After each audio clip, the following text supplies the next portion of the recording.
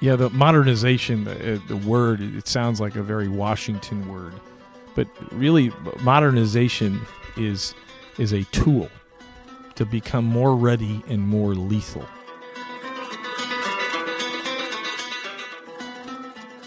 Today, it takes anywhere from 5 to 7 years to formalize a requirement. What is that key performance parameter I need on the weapon system? And then experiment and prototype. That's why it's taking 20 years to put a weapon system in place. So if you were a major league ball player and you throw a 100-mile-an-hour fastball, it's like me telling you I'm going to keep you in the minors for 20 years until I bring you to the majors when you're a 40-year-old man. We're trying to speed up the process to get it in play faster.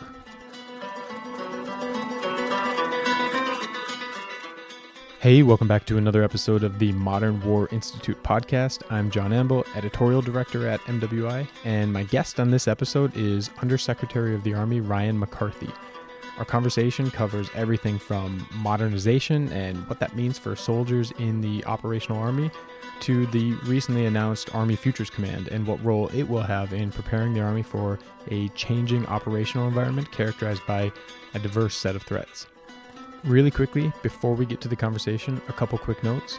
First, in addition to the MWI podcast, we also produce a second podcast series called The Spear. Each episode features firsthand accounts of combat, and it's our platform to explore what combat, leadership, and decision-making under intensely difficult circumstances is really like. If you haven't heard it yet, you can find it on iTunes, Stitcher, or wherever you get your podcasts. And second, as always, what you hear in this episode are the views of the participants and don't represent those of West Point, the Army, or any other agency of the U.S. government. All right, here's my conversation with Undersecretary of the Army, Ryan McCarthy.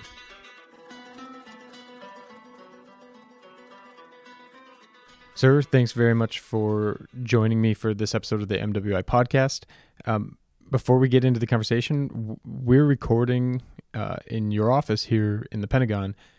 And I wonder if I can ask you about a piece of artwork on the wall right here next to us. It's a Civil War print. I was actually tipped off by one of your staff members that you chose it for a particular reason, and I wonder if you'd be willing to share that. It's a print of Brigadier General John Buford at Gettysburg, and it's in the midst of the transition when he was funneling in the First Corps, General John Reynolds. And I'm a student of history. And what I find particularly interesting and fascinating is just General Buford's performance at Gettysburg. He had a very finite window to read the battlefield and recognize that if he laid in a skirmish line to buy time for follow-on forces, that he could maintain the high ground terrain in the battle and put the Union in a position to win. And an unsung hero of that battle. But what you realize is that you have brief moments in your tenure where you can take the opportunity, seize the opportunity, and build momentum for the organization. So I look at that print among a couple others here in my office, along with General Washington and Valley Forge, as opportunity. You know, it's you see these men, and they had these extraordinary moments in history. They saw very quickly, they saw opportunity, and they took it.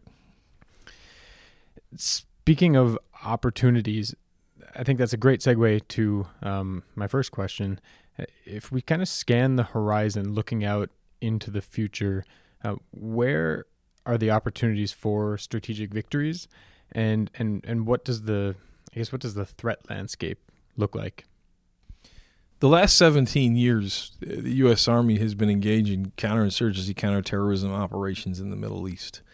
And what it's done is you have a generation of officers that are very focused, very seasoned in this type of combat operations.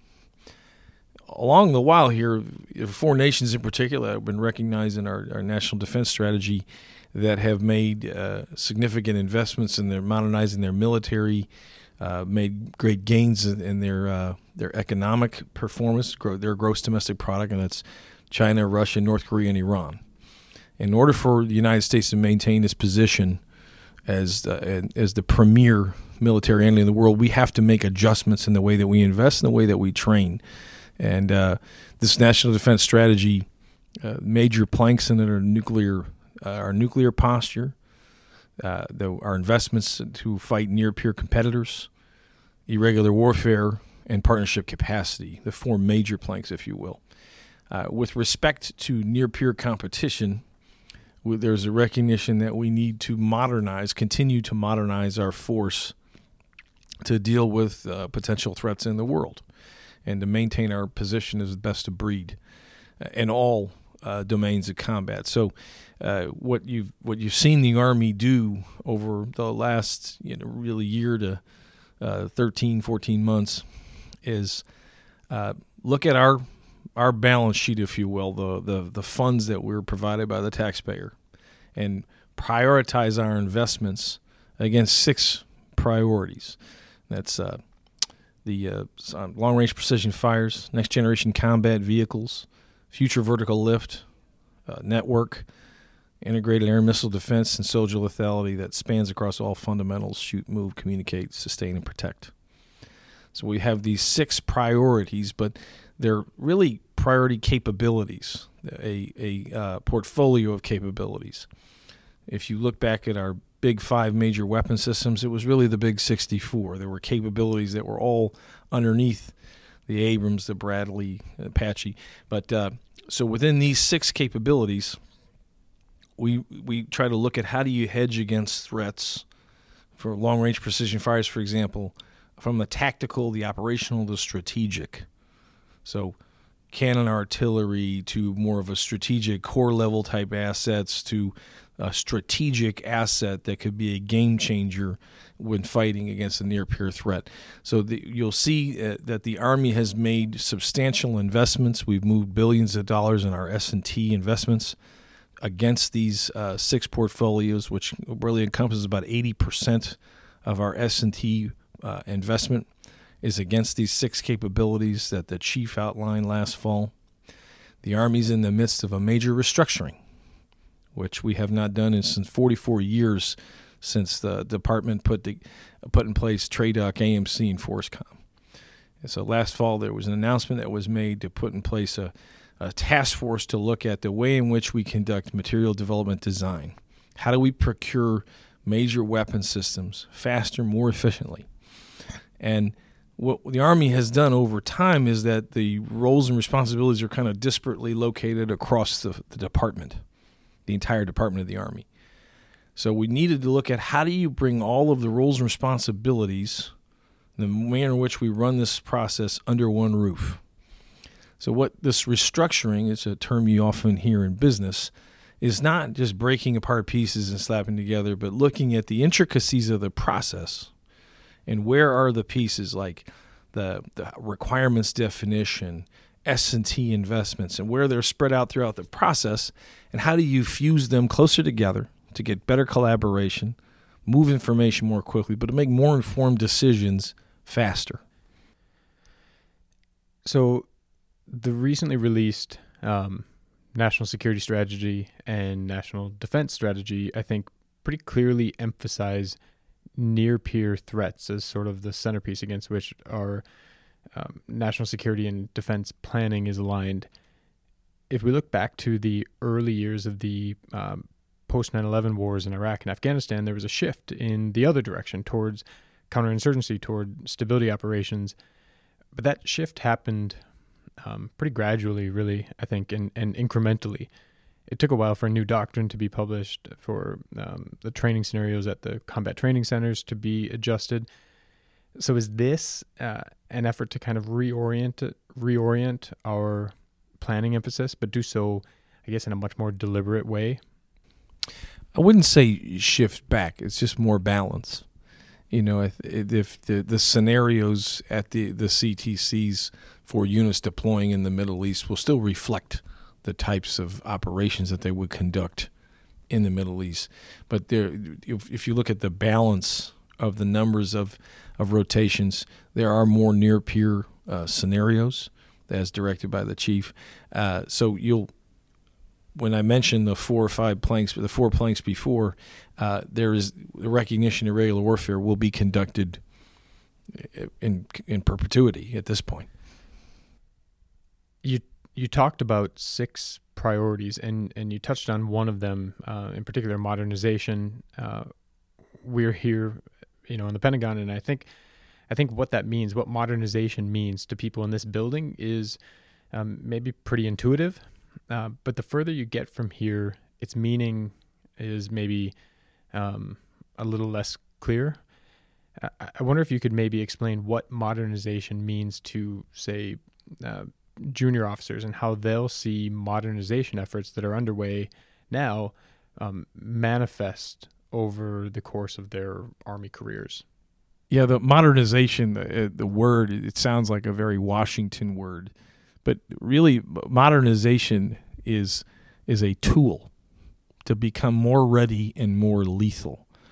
We're investing in synthetic training environments so that we can get hundreds of repetitions in a couple of hours, much more affordable, much more efficient, so that soldiers can have the opportunity to train on a Stryker simulator or an aviation simulator, or even we have this One World terrain system where they can practice route reconnaissance, look at objectives. It can even put in effects of what a building would look like if you dropped a JDAM on it in pre-assault fires.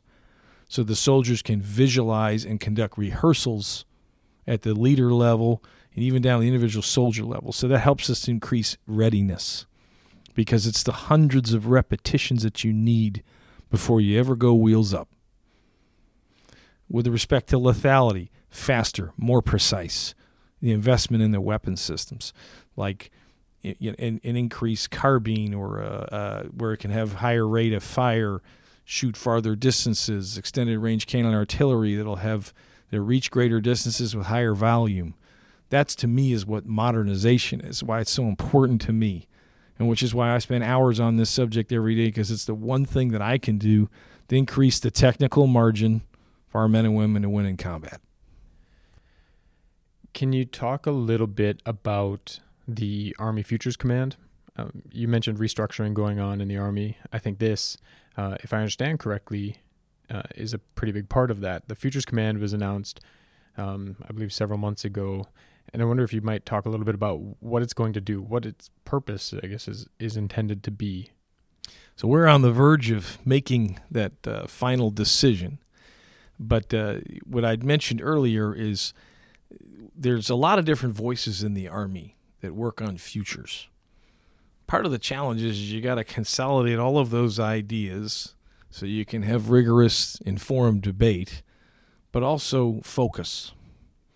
And with that focus can look at what are the capabilities that we're going to need to maintain our position as number one in the world.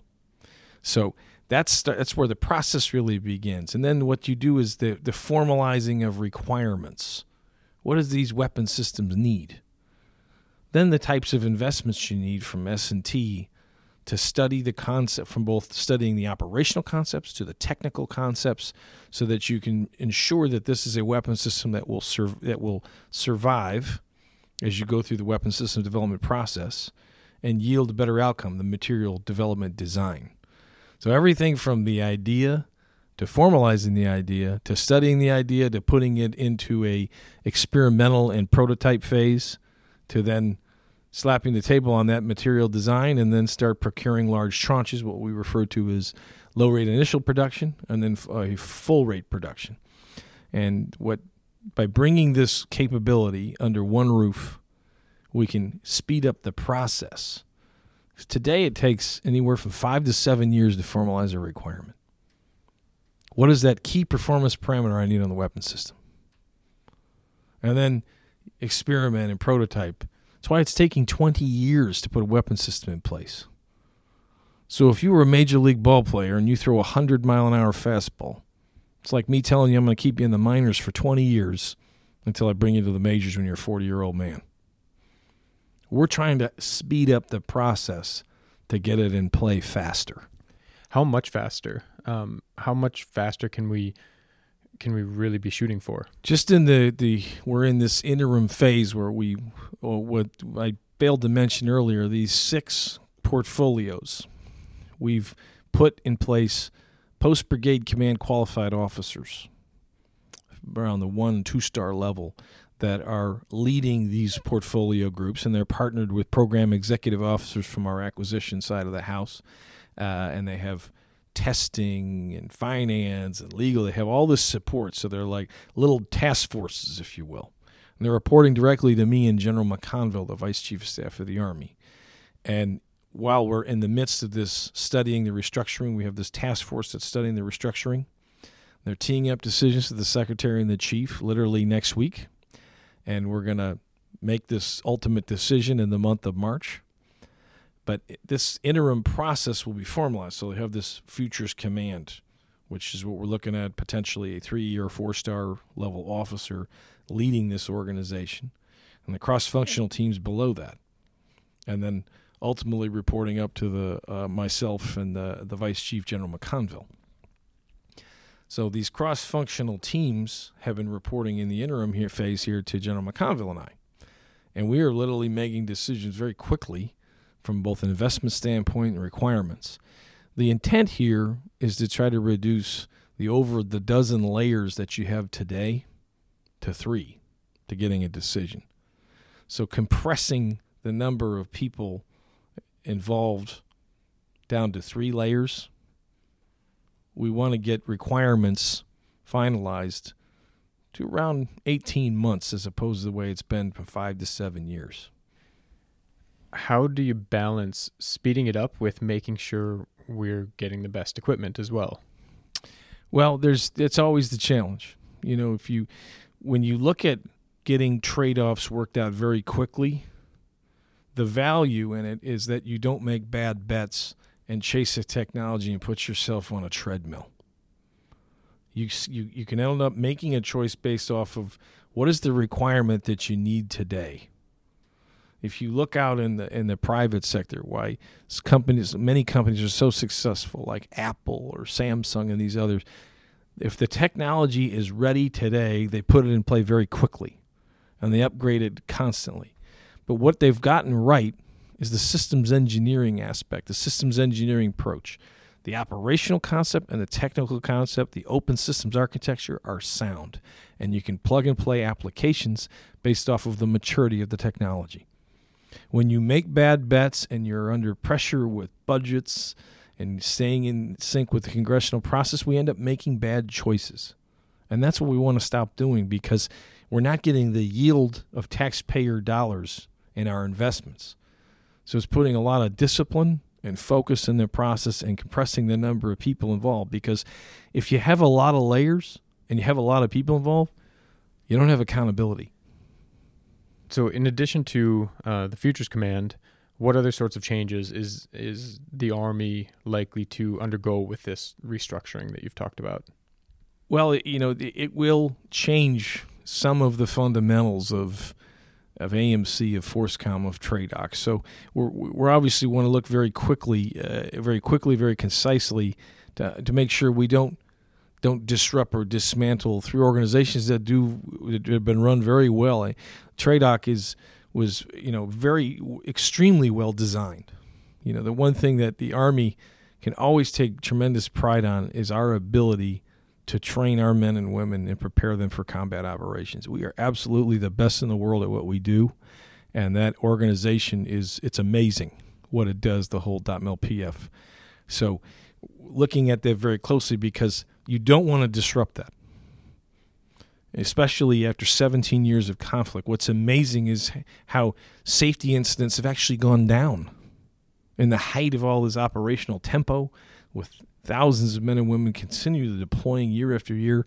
And that's because of how well we train our people and the investments that are made. And that's why readiness will always be our number one priority, and we won't even shift our weight in the other direction. But so you don't want to disrupt the work that TRADOC does, the whole .mil-PF.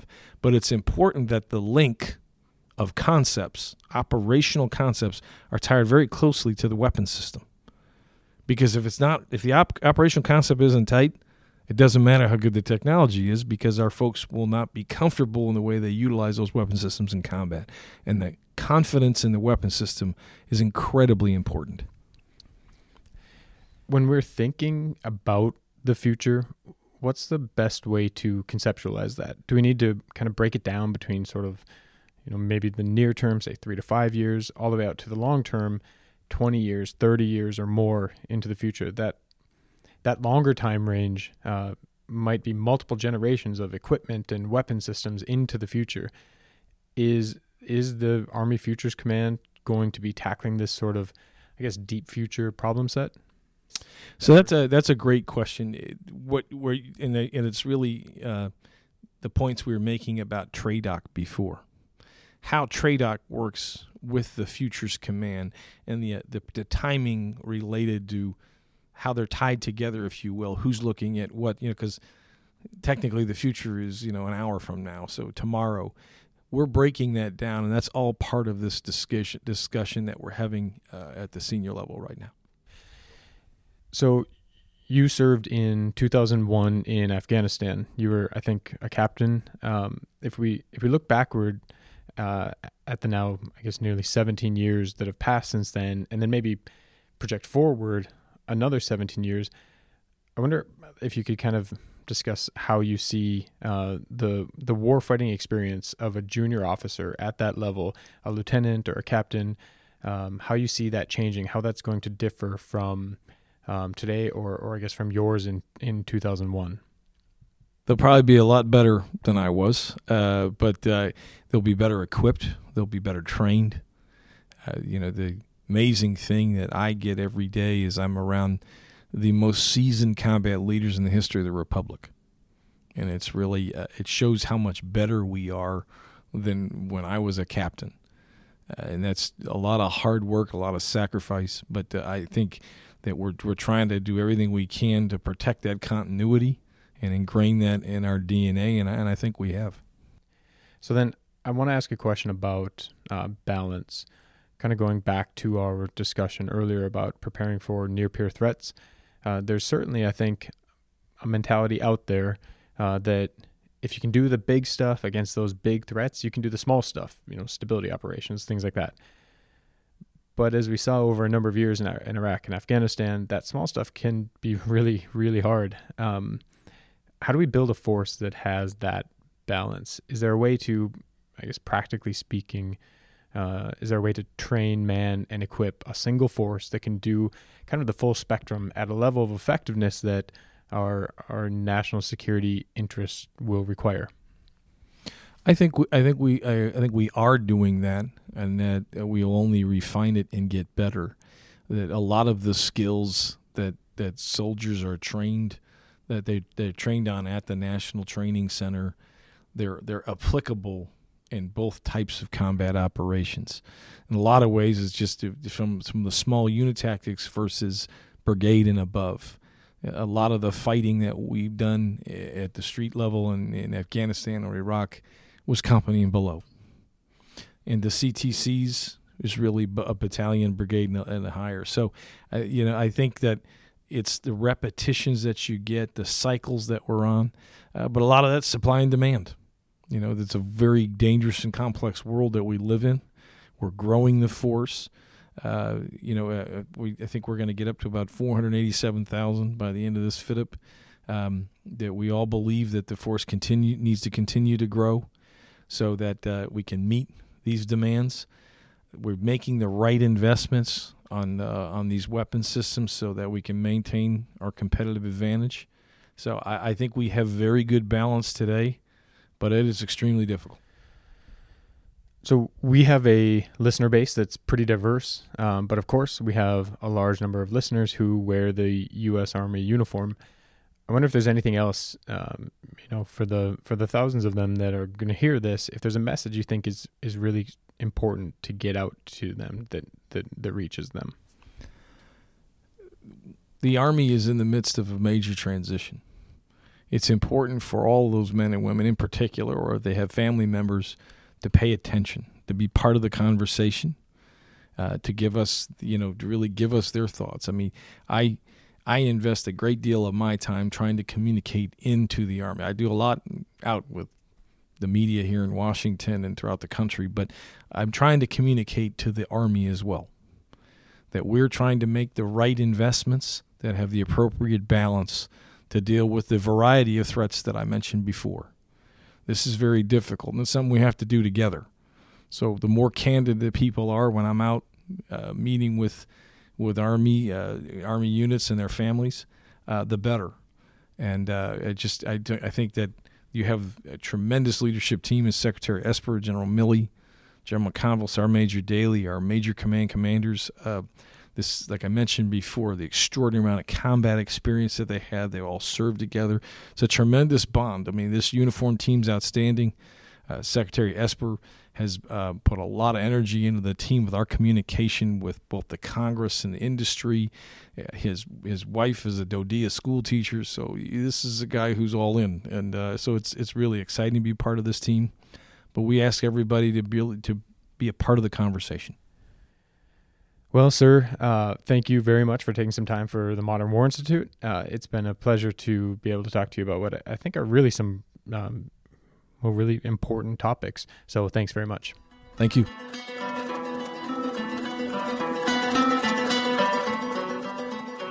Hey, thanks again for listening to the MWI podcast. Before you go, if you're not already following MWI on social media, find us on Twitter, Facebook, or LinkedIn. We want to connect with other people with an interest in the topics we cover, and it's a great way to stay up to date on the new articles, podcast episodes, and research we're publishing every day. All right, thanks again.